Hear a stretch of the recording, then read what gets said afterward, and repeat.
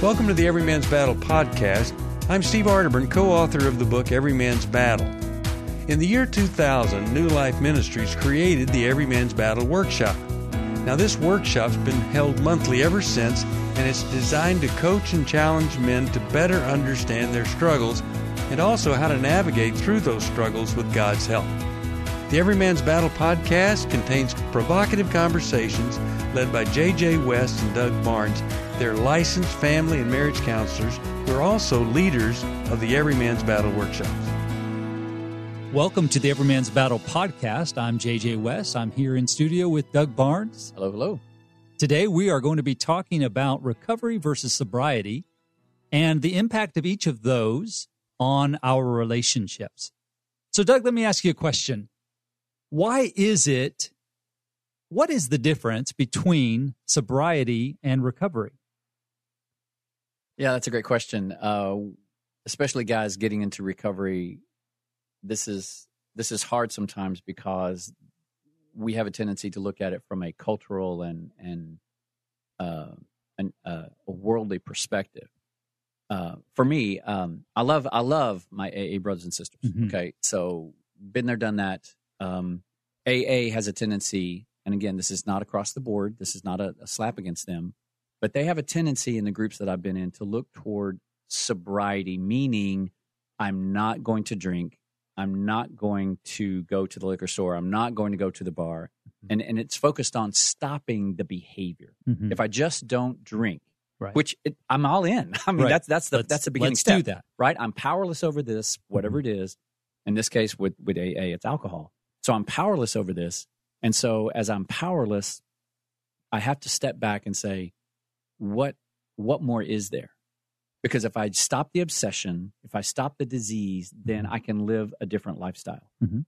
I take that a little bit further for my work anyway with sexual integrity and sex addiction to mean that I go a step further. It's not just about what I'm not doing. So it's not about what I'm not acting out with, my behaviors, my medication as I use it. It's Correct. about what am I doing to live a more healthier life. Mm-hmm. So it's we take the equation recovery, good recovery Mm-hmm. equals time, Mm-hmm. and that's a length of time that is stretched out over days, weeks, months, and years. It's not Mm-hmm. a couple of weeks. It's not a couple of months as we all want it to be. Right. And so that length of time, whatever that is for the duration, whatever that is for each individual, plus believable behaviors, because we have to stop Mm-hmm. some things and start other things that are good for us. But we need to stop some unhealthy behaviors, and we need to begin other healthy behaviors. Right. Plus an added bonus of what is the sanctification of my character? Mm-hmm. If I can include that sanctification of my character changes. I'm addressing issues like if I have a tendency to have angry outbursts at home, Mm-hmm. Right. Is that changing at all? Mm-hmm. If I have a sarcastic, bent to my conversations, Right. am I addressing my sarcasm? Right. Even for me, that may be how my house was growing up. If I'm prone to lying or deception, I may not be acting out sexually, but if I'm still continuing to do that character flaw is still there. Correct. Yeah. And so time plus believable behaviors Mm-hmm. plus good character sanctification equals good recovery. Yes. So is it fair to say that sobriety is an important component of recovery? It's part of recovery. It's just not all of recovery. Oh, totally. Yeah. I totally agree with that because we need to stop the behaviors. Right. So if I'm cruising around the college campus looking to take snapshots of women or men or dogs or whatever my thing is, then that needs to stop. Right. If I'm cruising the mall, those are behaviors I need to stop. If I sit down by myself in isolation and I start turning on my computer, Right. ready to open up, 2, 4, 10 websites, whatever it is, getting online, chatting with women or chatting with anybody, then those are behaviors that I need to stop. But recovery doesn't stop there. Correct. Right? Correct. It's not enough. Right. But that is where sobriety, that's where I think sobriety really equals the normal definition, if there's a normal definition of sobriety. I'm not engaging in my behaviors. But what drives me to my behaviors is not about the behavior in the first place. Mm-hmm. And that's the difference that a lot of times we don't understand with sexual integrity. Right. It's not that I'm just this oversexed, monster who just needs, sexual input all of the time. Right. There's actually something else that's driving that. Right. Yeah. And that's behind the scenes Mm-hmm. usually, and that takes a little bit of digging. Mm-hmm. Mm-hmm. It takes a lot of digging. Let's get real. Yeah. Right. It takes more than a little bit. Right. This is not a 21 days to the new you where we're just focused on changing behavior. Right. Right. Yeah. Right. So why is it then that so many guys, when we're talking about sexual integrity, when we're talking about trying to make changes, so many guys get stuck or gravitate to just the sobriety piece, just the behavior piece? Just give me the rules and regs that I need to follow. Why is it that so many of us are either drawn there or get stuck there instead of going into full recovery? Yeah, that's a great question. I think, for my experience, it's been because we are outcome driven. We are bottom line driven. Right. So in our everyday life, we go to jobs that we're paid a wage to get an outcome, whether that's 25 ice cream cones in an hour, or it's 400 widgets down the belt at by 2:00 in the afternoon. Whatever it is, we're paid to do a job, and there's an outcome to that. I get paid because of my outcome, and so I'm grown up. Like, think about your first job. You were paid to do something that you had no idea what to do, so they gave you an order. Okay, you turn on the machine, then you turn on the burner, and then you put the patty on the grill, then you take the grill off. You take the patty off the grill, then you put the onions and then the tomatoes, and you're given a regimen, a routine. And so for most of us anyway, our very first job is about outcome. We're not sitting there questioning, well, gee, why do the pickles go on first? Why can't the lettuce go on first? We don't do that. We just say, okay, you're going to pay me $10, $16, $22 an hour, whatever it is, to do a job. Right. And so as I do that job, I'm not questioning. I'm not thinking about anything but, okay, what am I going to get with my money? Let's see. I got a PS5 coming. I've got some new shoes. Let's see. Yeah, I'm going out on Saturday, so I can treat my date that way. And so we're looking at what can I do with my outcome. But this is all about the process. When we talk about rules and regs, when we talk about the procedures, there are procedures that we need to be doing, but not for outcome's sake. We're doing them for the process of changing our hearts and changing our minds in the way that we work our recovery. Because if we're only expecting an outcome in recovery, right, especially sexual integrity recovery, right, we don't ever wake up and go, man, I did glad it. that's glad that's done. Over. Whew, Yes. Red letter day. Yeah. Hooray, right? Yeah. We throw a party. That's not how this works. Right. Well, and the flip side of this as well is that there's a safety and a predictability to rules and regulations and order. And I know what I'm supposed to do. There's so much. Yeah, there's so much safety and predictability in that. And when you're talking about recovery and how recovery is so relationally based or oriented, maybe is a better way to say it, relationally oriented, relationships are messy.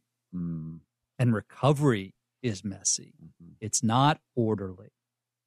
And so there's this unpredictability to it. There's this vulnerability and variability to relationship and recovery that you don't have in a nice ordered rules and reg option or focus. So I end up gravitating as well to the order because there's safety there. There's predictability there. I know what I'm supposed to do. I don't have to try and respond to what it is that I'm seeing and hearing and how it's impacting you. Very different scenario to do full recovery. And then, like you said, even the digging in, that work of digging into the wounds of my heart and my soul, That's hard work. It's much easier to just go in, flip the switch, put on the burger, add the cheese, put on the lettuce. Like that's so much easier. It's so much easier to go, okay, did I drink today? No. Did I go to the bar today? No. Did I, or in our vernacular, right? Did I get online and look at porn today? No. Did I reach out to the mistress today? No. Did I go to the strip club? No. So I'm good. Right. It's so much easier to do that than to look at what are the wounds that are in my heart and soul that are prompting those behaviors in the first place. Right. The predictability caught my attention. What are my expectations? Because when something goes wrong, all I need to do is to go back to the process, go back to the routine. Okay, well, this is how I can fix it. Well, if I just do this, if I just don't do that, if I just do this, and relationships don't work that way. Right. My wife doesn't act the way that I want her to. Why not? I've been asking myself that for 31 years. It's like, sweetheart, why aren't you acting the way I want you to? Sure. Well, because... and nor do we act the way they want us to, right? Yeah. Let's be fair. Yes. let's own our stuff. Yeah. So you're right. So it's that's that unpredictability that I have just recent years have learned to appreciate, because that I've got this saying, our wives do wives things. People do people things. But in recovery, I've wanted them to do things the way I've wanted them to do. And that's that routine, rather than, like you said, go into vulnerability that says, wow, they're different than I am.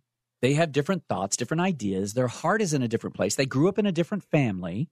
So what they bring to our family now is something completely different than what I brought in. Can I appreciate that and work within that framework rather than make her confined to my rules? Yeah. Because that doesn't work. It's never worked. Yeah. Okay, so let's talk about, practically speaking, what is the difference? If I wake up, I'm JJ West, recovering sex addict. I wake up, and what does it look like for me to walk through my day focused on sobriety versus what it looks like for me to walk through my day focused on recovery? Right? So I wake up, in my mind, if I'm focused on sobriety, I wake up and I go, okay, where am I not allowed to go today? What am I not allowed to do today? So I'm not going to, it's a weekend that my family's traveling, so I am not going to get online on the internet because that's too dangerous for me. So I'm not going to do that, right? That's my focus. And I'm not going to go drive past the college campus because that's dangerous. So I'm going to avoid that. And I'm not going to go to the gym on that side of town because that's where all of the 20 and 30-year-olds work out at that time of day. So I'm not going to do that, right? That seems to be the focus on sobriety. Right. What would it look like to change the focus to recovery? How I see that is where I wake up to start my day. I wake up, first thing I do is I hit my knees. I pray, God, help me to have this day of recovery so that my eyes are focused on you. Maybe I then go to journaling.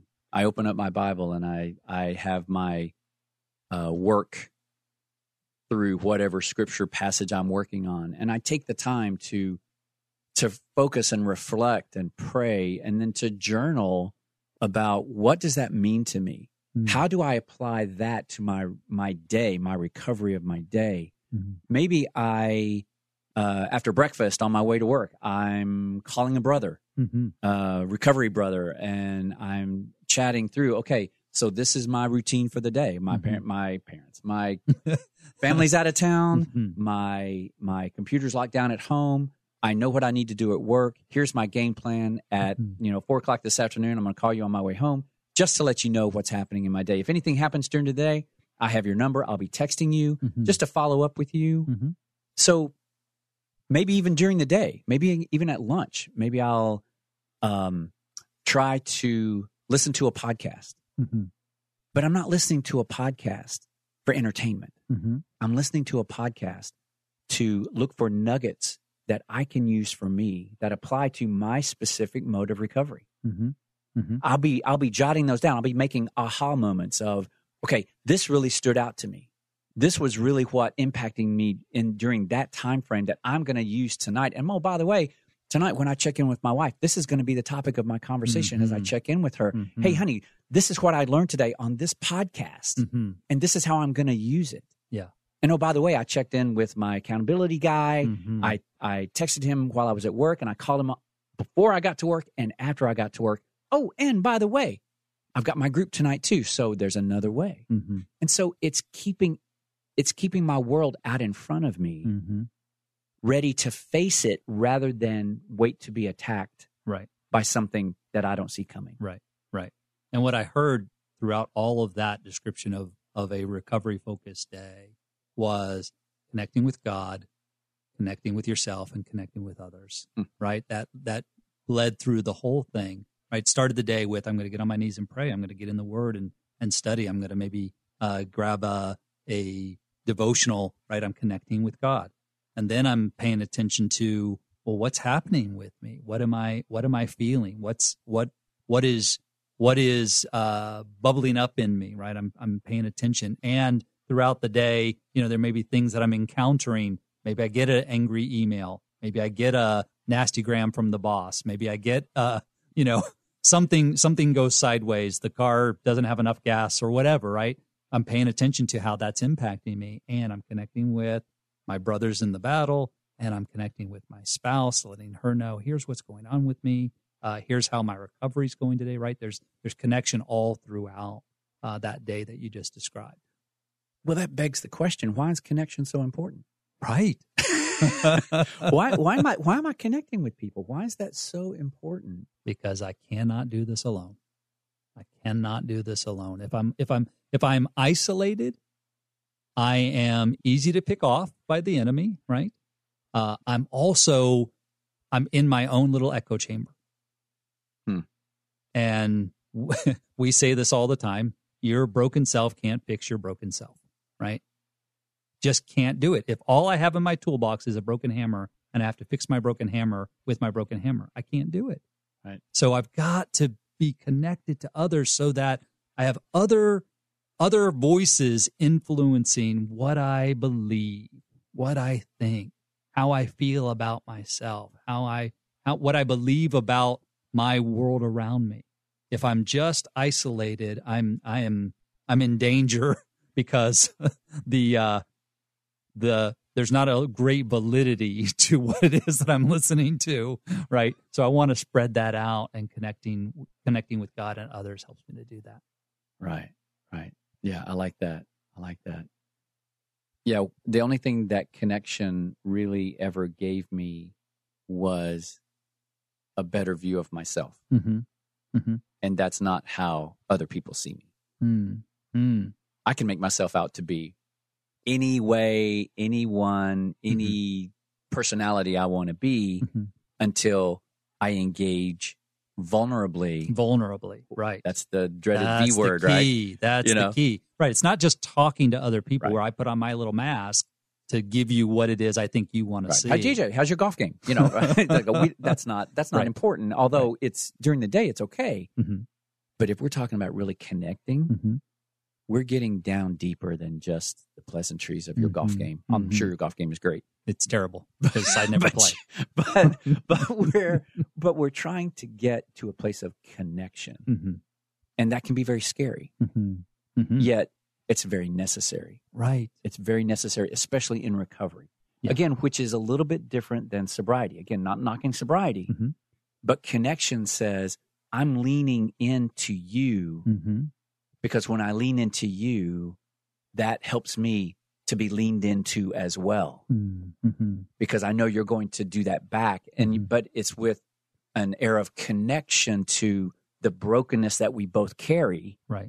Rather than somebody wagging a finger in my face, telling me how horrible I am. Right. Because that's not good recovery. Right. I don't need that. Yeah. I got that most of my life. Yeah. I need guys who love me, who are on my side, who really speak truth and love into me. And our model for this is Jesus. Jesus, when he's in the garden, he connects with self. He says, my soul is sorrowful to the point of death. He connects with his brothers. He shares that with them, and he asks them to pray with and for him. And he connects with the Father in his prayer time, right? Like there's this model of deep connection that we're supposed to follow if we're going to be disciples of Jesus. So all today, all through this podcast, right, we're looking at this difference between recovery and sobriety and this key element of connection. Am I going to know myself, and am I going to share myself in a vulnerable, real way with those around me? That's scary. It's uncomfortable. Sobriety is safer and more predictable, and it's important, but it doesn't go all the way. If we want to live this fuller, abundant life, we've got to live this recovery life. We've got to be vulnerable. We got to follow Jesus' model, right, and be open and honest and vulnerable and share our life with those around us. Because again, we cannot fix our broken self with our broken self. This has been the Every Man's Battle podcast, looking at how we fully recover from sexual integrity issues. If you want to learn more, or if you want more information about the workshop that we do, call 1-800-NEW-LIFE, and they'll be glad to give you all that information. Thanks for listening. We'll talk to you next time. If you need help with sexual integrity, call New Life Ministries at 1-800-NEW-LIFE. That's 1-800-639-5433, or go to newlife.com.